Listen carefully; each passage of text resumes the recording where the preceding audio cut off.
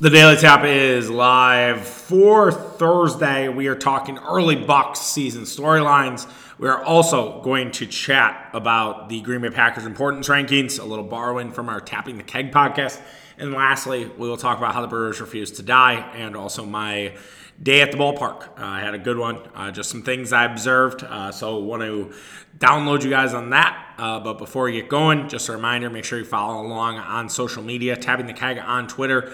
Tapping the Keg Sports on Instagram as well as TikTok. We had a couple of popular TikToks this week. Hope you guys enjoyed that content. If you're coming in from TikTok, you're new, make sure that you're subscribing to the podcast. We are on Apple, we're on Spotify, we are on wherever you get your podcast, Google Play, Stitcher, Overcast. If somehow we are missed, make sure you're hitting us up. We can make sure to have all of that and get that for you. If you're already subscribed and you want to help out the show, we'd really appreciate a rating or a review. Also sharing the podcast, just telling your friends about who we are, what we're doing. That goes a long way. So we'd appreciate all of that and much more. But yeah, we'll have a good week. We'll talk again tomorrow. It'll just be me. And then next week, we'll bring back Mitch and get going a little bit on some other stuff that we have cooking, that we have kind of hanging around in the crock pot. Hopefully next week will be a lot more quiet as we get more settled into our new suburban location. All right, let's waste no more time and let's talk about the Milwaukee Bucks. So Milwaukee Bucks begin their season in a little under a month, I should say, October 20th. Truth be told, I actually thought the Bucks season started a little earlier. I think I might even said on the podcast the 16th. No, it's the 20th. So we have a little bit of time. We have a little bit of time before the Bucks get going, which is good. We have preseason games that begin on Saturday. The Bucks then head to Abu Dhabi, which is interesting, just given some of the NBA commentary. Not necessarily a place that I would consider growing the game, but that's here and there, and maybe we can talk about that next week. But we'll have some daytime preseason hoops if that's something you're into on Thursday and Saturday of next week. But there are things that we want to talk about with the Bucks for the start of the season.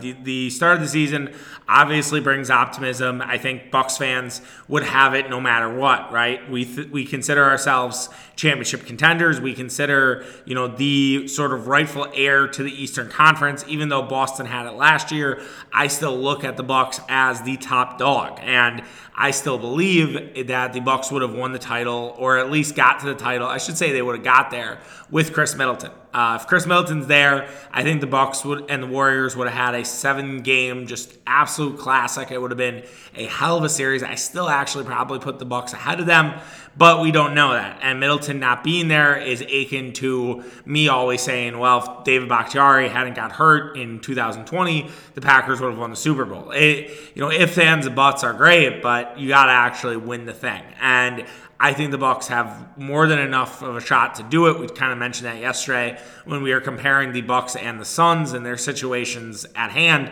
So let's dive into some of the storylines. I picked out 5 things that I'm kind of curious about as the year goes on. Number 1 is, what does Giannis have in store for us for a revenge season? I think they asked him about potentially being an MVP again. And Giannis, kind of joked around, kind of did his Giannis thing at a press conference and was like, yeah, I think I have another one of those in me. And it'll be really curious to see what Giannis has in store as not the title defender, right? And this is now him again chasing a title like he was in 2020 to 2021. This will be that version. So what does that look like for Giannis Antetokounmpo? Does that mean that he is going to play a little bit more, that there's going to be less load management? Does it mean that teams might not take the Bucks as seriously as they did last year? I think that's naturally going to happen. I know Bucks fans might scoff at that, but if you listen to a lot of people who have been on championship defenses, they talk about how every game there is a target on your back because they want to beat the champs. The Bucks don't have that. The Bucks aren't even the Eastern Conference champs. Like, if I look at who has the biggest target or where statements are going to want to be sent, it's going to be against Golden State and it's going to be against Boston. And those will be the games. I think there's still want to be measure up against Giannis, and Giannis is the best player in the game. So there is a target, but I don't think that target is as significant. And I think that's more individual, right? It's guys who go up against Giannis. It's an Embiid. It's a Durant. Like, I think that's more of that target. I don't think it's a entire game. Like, I don't think Cade Cunningham looks at it and says, okay, I need to go off because I'm playing Giannis Antetokounmpo. Because Giannis isn't guarding Cade, right? Or Anthony Edwards, another good example of that. Like, I don't think Anthony Edwards is looking at this and saying, okay, I have to go off because I'm facing Giannis Antetokounmpo. Trae Young, we could throw that in the mix. Those are all teams Bucks play early on in the season. Like, I just don't think any of those guys are looking at this and saying, okay, I have to be great because I'm playing Giannis Antetokounmpo. So I expect Giannis to have a massive year. I think he is a great bet for MVP. I haven't looked at the odds, but I do think that there is a real chance Giannis Antetokounmpo can win the MVP again this year. I think enough time has passed. I think the fact that he has now been kind of anointed as the best player in basketball, I don't think anyone disputes that unless maybe you're Gilbert Arenas.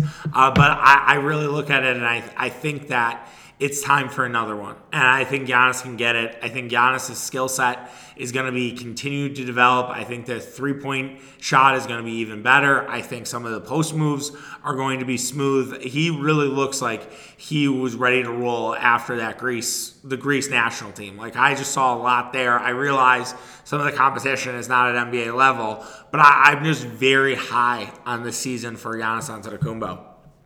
Number 2, when it comes to early season Bucks storylines, when will Chris Middleton be back from injury? I know Chris Middleton has said that he's going to try to make it back before the season starts. I have it on pretty good authority that it won't happen. I've heard from a few people that Chris Middleton will not be ready for the start of the season. I think it'll be more likely that Chris Middleton's back around Thanksgiving. I don't have that part sourced out. I just been told he hasn't, he's not going to be able to be back. Like, the wrist is kind of a bad thing. How does Middleton, A, recover from that, and B, how long does it take?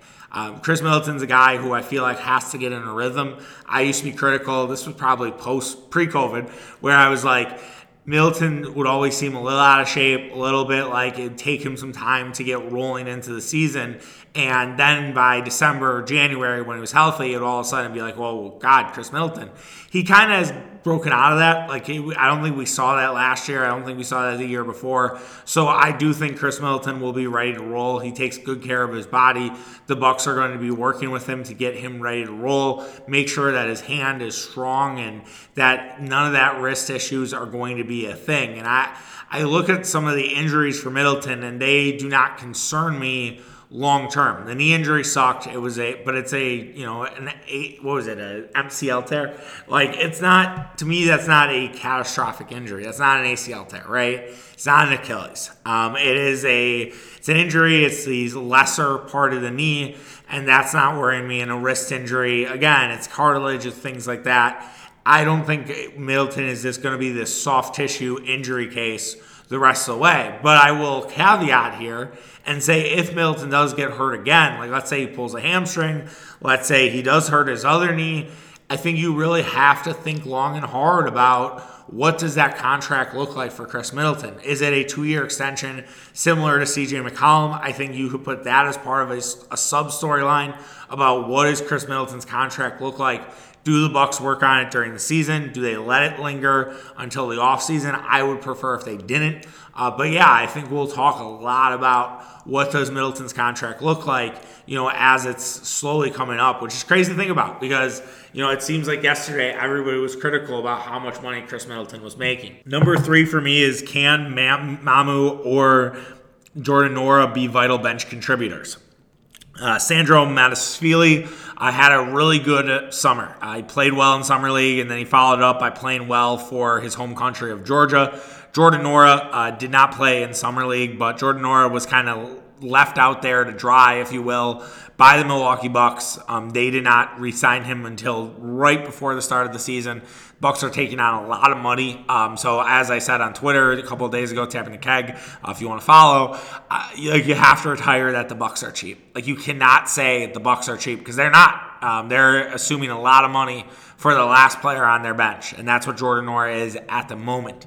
So can Jordan Nwora rise up? Jordan Nwora made a comment to Eric Nehm about how he didn't really listen to Bud, and it's kind of now sinking in. And if you look at some of the Jordan Nwora stuff from college, that was kind of what he did in college too. He kind of just did his own thing. Like, he looked at it, and when he got the ball, it was Jordan Nwora time, and it wasn't exactly team basketball. So can Jordan Nwora kind of break out of that? Can he be a contributor? Because if Jordan Nwora can figure out a little bit of defense, like, I'm not saying Jordan Nwora needs to be a shutdown wing defender, but if Jordan Nwora can do a little bit of defense and play within the system that Bud wants him to, Jordan Nwora can be a vital bench contributor, and you can get sort of the things that I think Bucks fans are hoping if they were to trade for Jordan Clarkson, let's just say, and get some of that microwave shooting, right? Like, and get some of that quick scoring in attack where Nwora all of a sudden has 12 points and it's only been the second quarter, and somehow he's leading the team or he's second to the team in scoring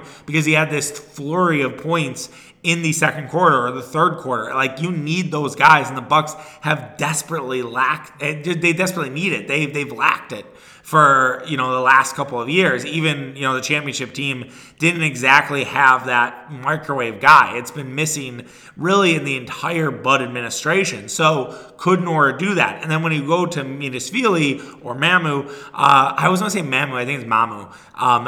It's such a Wisconsin thing. Like, Mamu. Like, I don't know. I was listening to a post-game show. This is a tangent.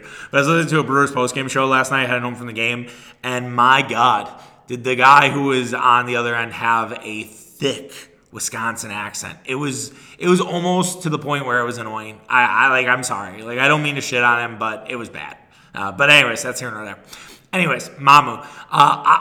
It's a crowded field for him, right? Like, I like him. I think Sandro has a good game. I think the fact that he has worked with some of the older guys like Jrue Holiday, like Giannis, like, a lot of people are in Mamu's corner, but I just wonder, where is the time going to fit?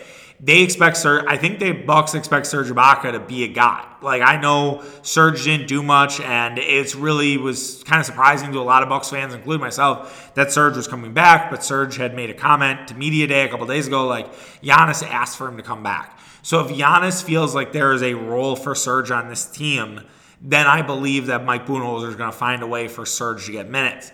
The question is, will Mamu eat into that? Will they be able to sort of get a rotation of four guys with Sandro, Ibaka, Brook Lopez, Bobby Portis? Are you able to sort of mix and match those guys, and plus Giannis, I guess? Are you able to mix and match those guys where you can kind of, I wouldn't say load manage, but definitely make sure that minutes are spread out? Maybe early on, that's what you see, and then Bud sort of refines it as you go on. Again, with Mamu, the defense needs to be there. I actually would love to see him, even though he's not great defensively. I'd kind of love to see him against guys like Jokic and Embiid. I just think he could frustrate some of those bigger guys. Zion, I think, is another guy that I would put him up against, Karl Towns, where maybe take some of the load off Giannis and see how he does, because I just think that he's a unique matchup for those guys, especially on the defensive side of the ball, and maybe that could A, wear him down, but B, sort of frustrate them a little bit. So I wonder if they will choose their spots, but I would say if I had to kind of handicap it, I would say of who's more likely to be a bench contributor, I would put Jordan Nwora at like minus 130. So it's not like strong odds, but I just think there's a better area of opportunity, just given the Bucks don't have as much wing depth as they do with the bigs. And also too, on top of that, if Middleton's out for a significant amount of time, like it's a huge spot for Jordan Nwora to live up to that and to kind of get a little bit more areas of opportunity. Number 4, will Grayson Allen get moved early? Grayson Allen has been a guy that's been mentioned in trade rumors, mostly by Bucks fans. I don't think it's really been more of a media thing. We'll see, right? If Jordan Clarkson's a guy that the Bucks feel like they need, Grayson Allen's going to be the obvious piece. I don't believe a Grayson Allen Jay Crowder trade would work. I'd be curious on that one. I love Jay Crowder. Jay Crowder, Marquette for life. I have a hard time watching Jay Crowder in the NBA because he flops a lot. He plays for teams that are rivals of the Bucks. But I do appreciate what Jay Crowder has done as an undrafted NBA guy and speaks to kind of what Marquette values. And so obviously having the homecoming for Jay would be sweet. But I just don't know if I would rather have Jay Crowder's skill sets over Grayson Allen. I know some are worried that Grayson Allen will not necessarily level up, that the playoffs was basically what we expect from Grayson, and that he will not get a little bit better than that. I think it's a little short-sighted. I think you can assume that, Allen might not have that peak and might not hit the level of maybe what Clarkson could, but I do think Grayson Allen can still be a vital part, and I think he will be more comfortable. I do not think this is a Bryn Forbes scenario where we saw Bryn Forbes absolutely light up the first round, then be terrible the rest of the playoffs, and then leave for another team. Grayson Allen's still here. Also, it's a contract year for Grayson Allen, so maybe that's a little added motivation. I think Grayson Allen is going to have a moment. I really do. I think there are definitely areas of opportunity for Grayson. Speaking of that, which seems to be a popular word, what to expect out of MarJon Beauchamp? I don't know. I honestly don't. I love what I saw in Summer League. I thought that there was some real talent there. I think Beauchamp has a chance to have bench minutes, especially because what we talked about with Middleton's injury. I don't think that there is a starting role for him early on. Maybe later in the year if it really works out for them. I know the Bucks are high on Beauchamp. They were so excited to get him. I think he really does fit into what Milwaukee does. So I'm very curious to watch Beauchamp this preseason. I think if there's any reason to watch preseason, which I don't watch a lot of preseason hoops, I'll admit, hand up, but I would watch Beauchamp because I would be curious to see what he has. And also, too, on top of that, will Bud be accepting of letting Beauchamp play serious minutes early on? Like, Bud's usually a guy who does not play rookies. And so will he play Beauchamp early on and let Beauchamp kind of cook and figure out Bud's system? Or will he spend the first 2 months on the Pine and then in January, February, when he's more acclimated to the system, Budenholzer will then bring him out? I don't know. Mike Budenholzer, that is one flaw that Mike has where he does not play the young guys. So that will be curious to watch. And then the last thing, I'm just curious if the Bucks will care early in this year. And we'll talk more about that when we do preview stuff with Mitch and things like that. But, they have a pretty easy schedule to start the season. There's no reason why the Bucks can't start hot in their first 10 games. Like, just to run through it, not to Francesa schedule you, but here's what the Bucks have. They go at Philly. That's a toss-up game. You go home to Houston, should win that. Home against Brooklyn. I think you still win that. It's a home game. New York at home. Yeah, probably. Home against Atlanta, home against Detroit, home against Detroit. And then you go to Minnesota, and then home against Oklahoma City. So your first 8 games, 6 of those are at home. Like, you got to take advantage there before heading out on the road. December is really tough. We'll, I'm sure, talk more about this. Like, December kind of looms for the Bucks with a ton of road games, and it's a very weird schedule for Milwaukee in general. So you need to get out early. I think that matters. I do think the 1 seed is important. I would say that I'm valuing the regular season a little more than I did last year. I think part of my devaluation of the regular season was partly due to COVID, due to the Olympics, due to just the amount of basketball that Milwaukee had played.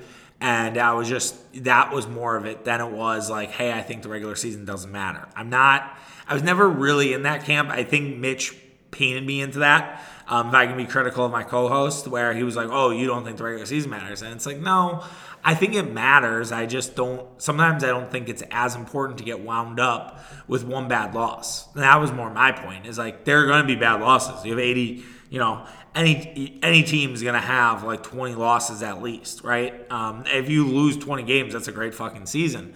But even if you lose 30 games, you're probably a top 4 seed. And those 30 losses, there are going to be some bad ones. And there's going to be ones that just drive you crazy because that's being a fan of it, day to day. Look at the Brewers. I mean, they're in the wild card hunt, and they have absolutely drove me nuts throughout the entire year. I mean, I could argue there's no team that has made me feel more crazy than that Milwaukee Brewers team. We'll talk about them very shortly here, and before we do the Packers. But let me know what you think, Buck storyline-wise. Hit me up on Twitter, Tapping the Keg, or on Instagram, Tapping the Keg Sports. Would love to hear what you guys think. All right, let's move on to the Green Bay Packers.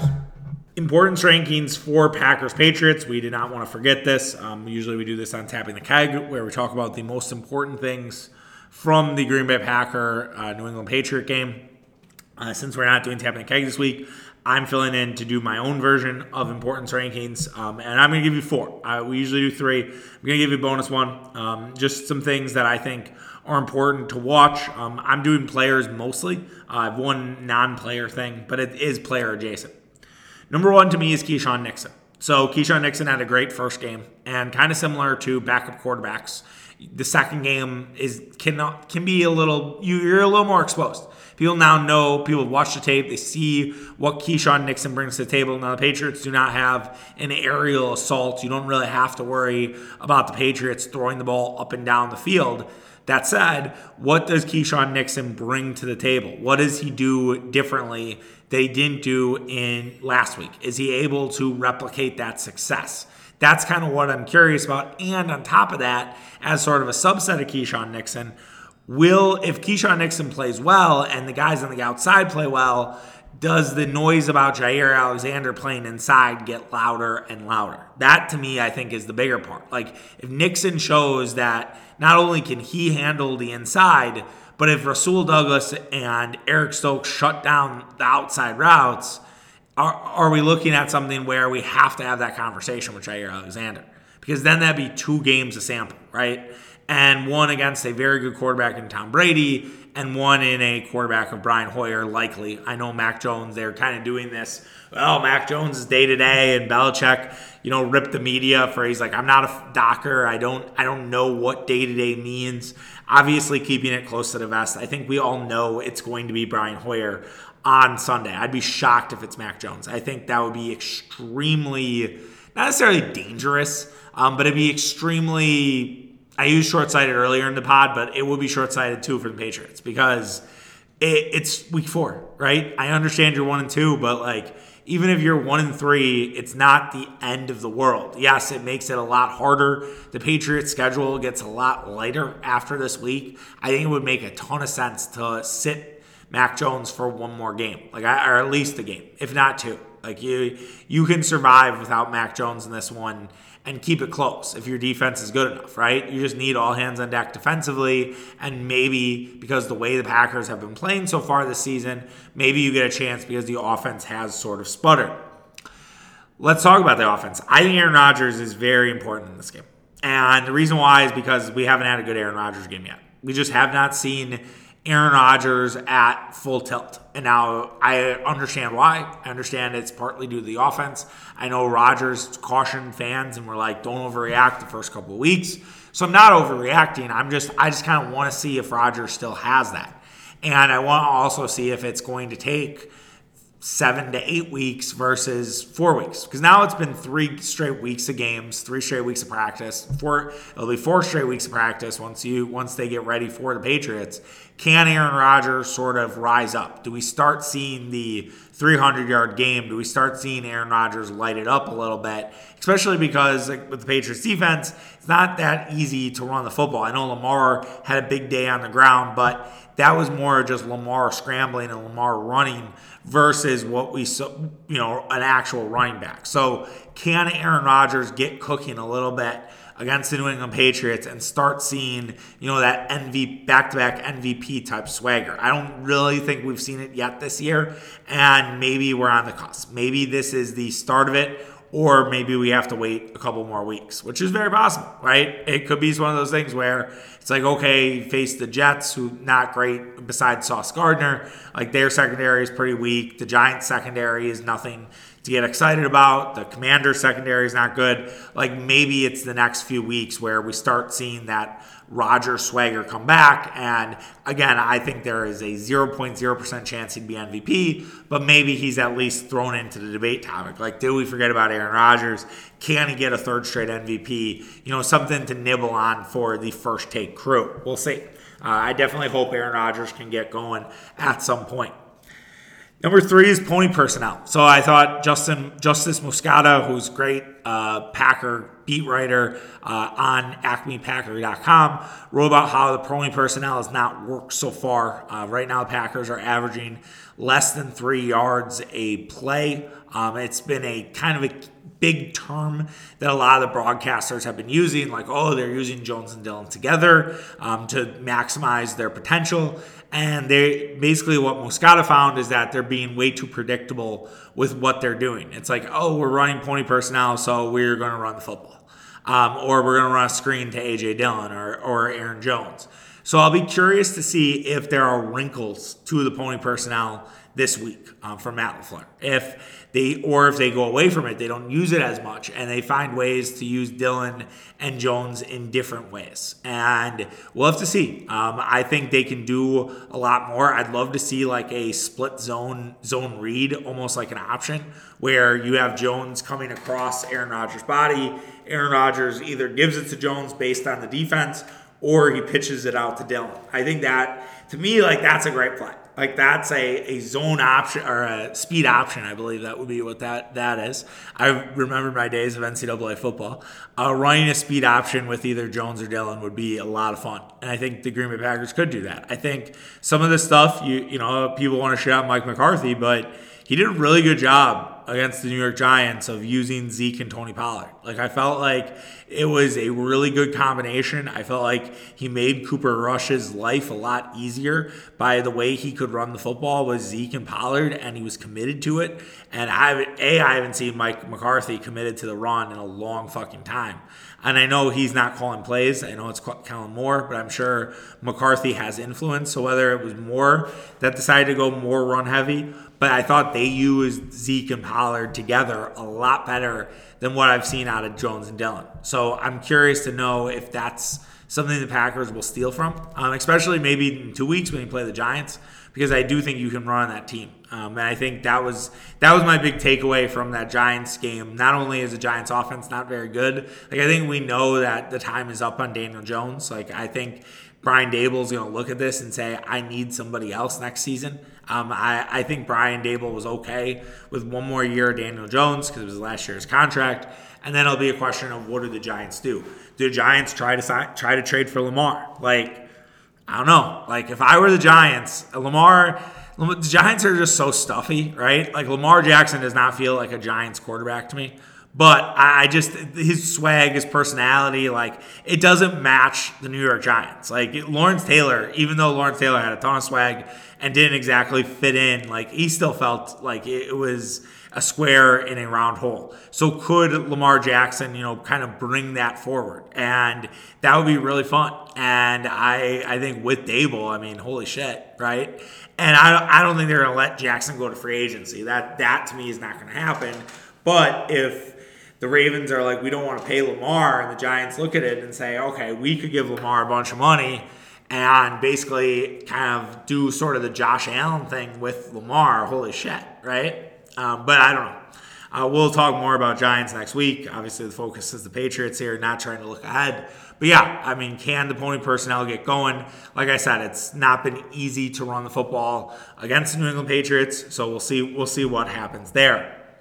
Last thing, a bonus one is just Romeo Doubs. I'm just very curious to see if Romeo Doubs will kind of, what's the encore, right? Like, he had a great game last week, and it's like, what does that encore performance look like? What is that second hit? Like, is he a one-hit wonder? I don't think so. But I think some of the Packer Twitter, Packer tape boys are way too early to be like, oh, he's wide receiver one. Like, let's just settle down. Like, I understand there's some analytics that favor that, but like, we just got to chill out. We got to see it a little bit more from Romeo Doubs before we're ready to anoint him as, the next one. I was going to say him, but oh my God. I don't know. Like if I had to like marry, fuck, kill the things I hate right now on the internet between him, Understood the Assignment, It's Giving, or what was the other one? Dog. My dad used it a couple times when we were at the brewery game last night, which is funny. I don't know. Wow, Dan, that's the Mount Rushmore of things I hate right now. That's a great summer jam topic. We didn't do a summer jam this year. Maybe a fall jam coming in a couple weeks. Stay tuned. But that to me, though, all four of those drive me fucking crazy. It's just they just get overused, man. It's like if you have nothing to say, it's like he's him. Oh, he's him. Fuck off. Like be a little more original, maybe. But everybody's him. That's Warren Sharp. That's Bleacher Report, PFF.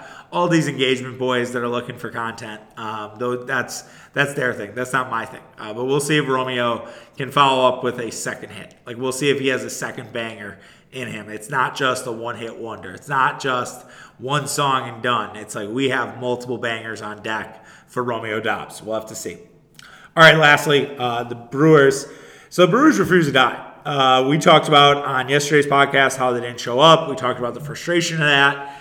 And then the Brewers turn around and they win the game yesterday. And they won it in sort of dramatic fashion. It was the Cardinals JV team.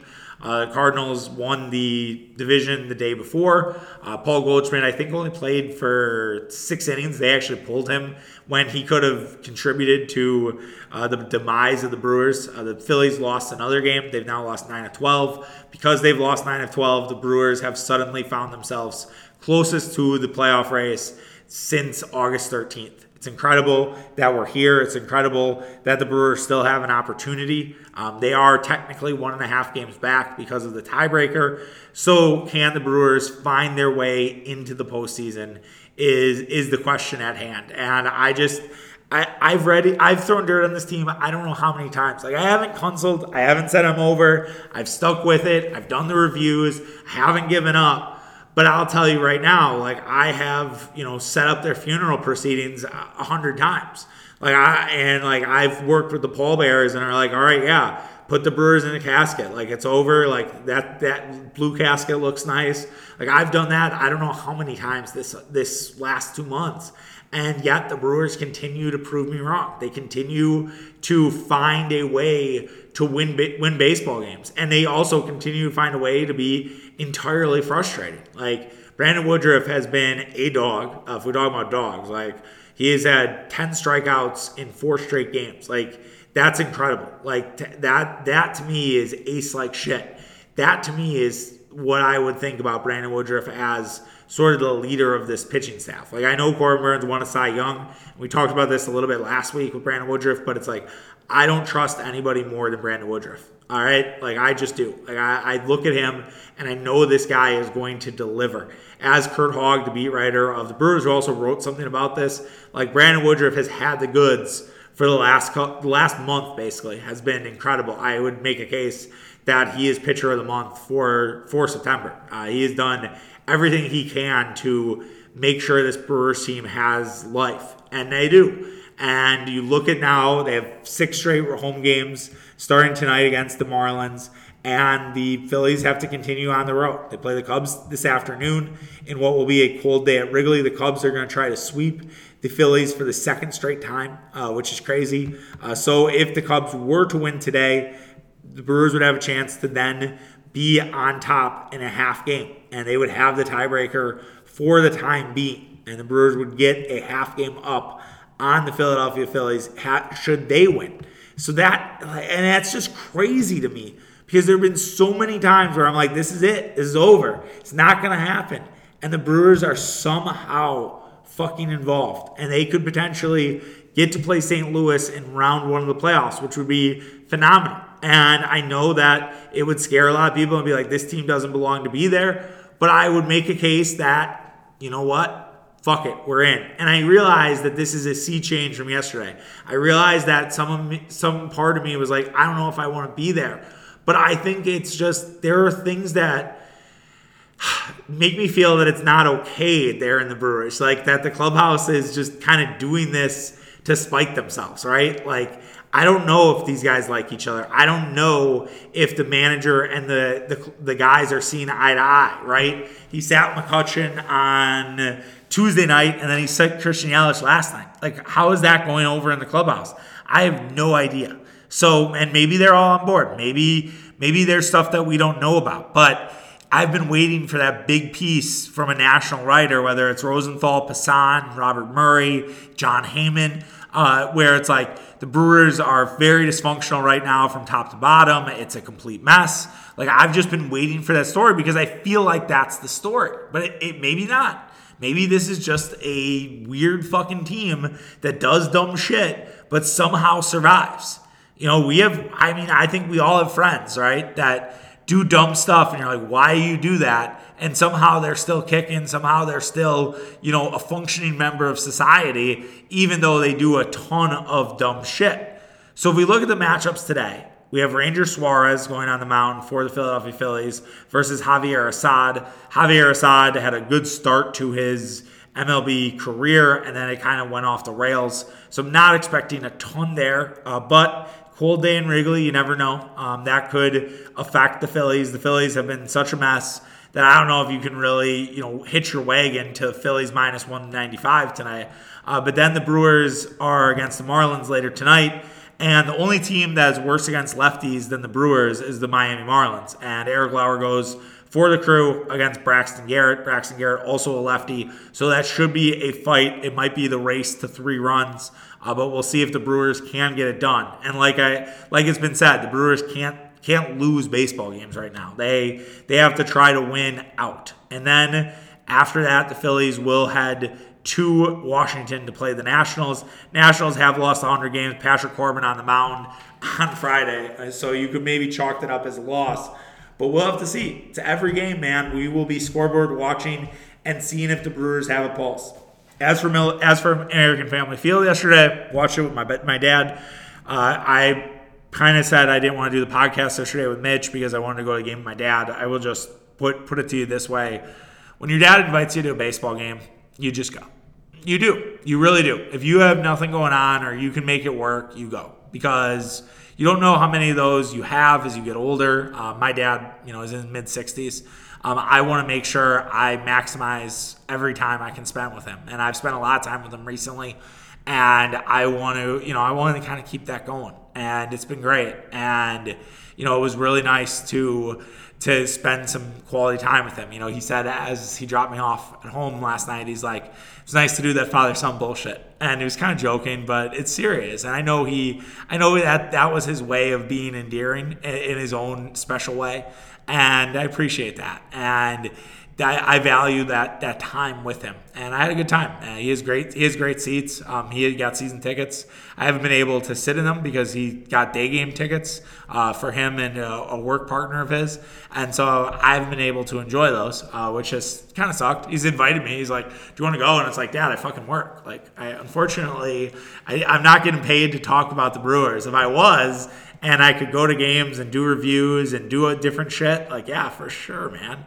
But I enjoyed it. I mean, club seats are very underrated. They are higher up, but the seats are great. Like, they are like movie theater-like seats. You have a ton of space. They're comfortable. They're just an enjoyable way to watch a baseball game. You also have the air conditioning when it's hot. Obviously didn't need it yesterday. They don't have heating, I don't think, there, which would be nice. Would be an added bonus. If they could not only have AC, but they could also have heating. And their food's pretty solid.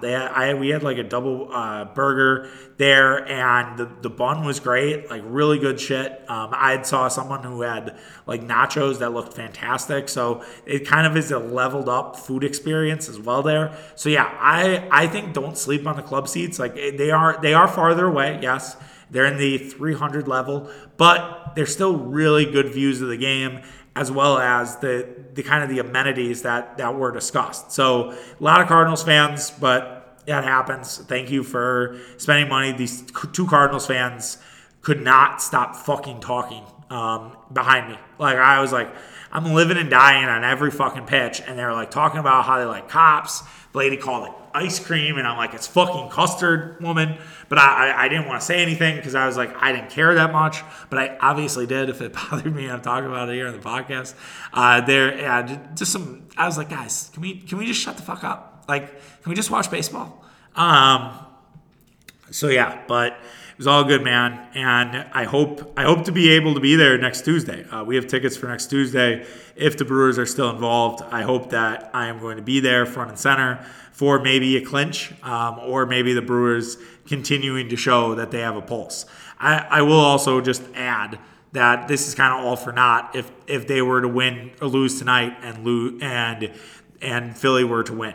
So I kind of hope they can keep it going. I kind of hope that this is the thing that pushes them forward, that provides them a little bit of motivation, especially with the seventh inning, the craziness of that. Like, I just hope that this is that motivation that they need. Also, too, winning tonight, it would be good considering tomorrow night's against Sandy Alcantara. Now, Alcantara has taken a step back, but the guy is just a fucking beast. So that's not going to be easy, even with Corbin Burnes on the mound. All right, that does it for today's show. Like I said, we'll be back tomorrow. We'll do Should You Bet with the Badgers as well as the Packers. I will say, spoiler alert, I feel a lot better about the Packers than I do the Badgers, so we'll talk about that tomorrow. So stay tuned for that. And yeah, who knows what else. I'm sure we'll recap Brewers Marlins from tonight, as well as see what happens with the Phillies game. But yeah, thank you for listening. Make sure that you're rating and reviewing, as well as subscribing if you haven't, and following us on all the socials. Tapping the Keg on Twitter, Tapping the Keg Sports on Instagram, as well as TikTok. All right, take care, guys. Have a good one. Bye.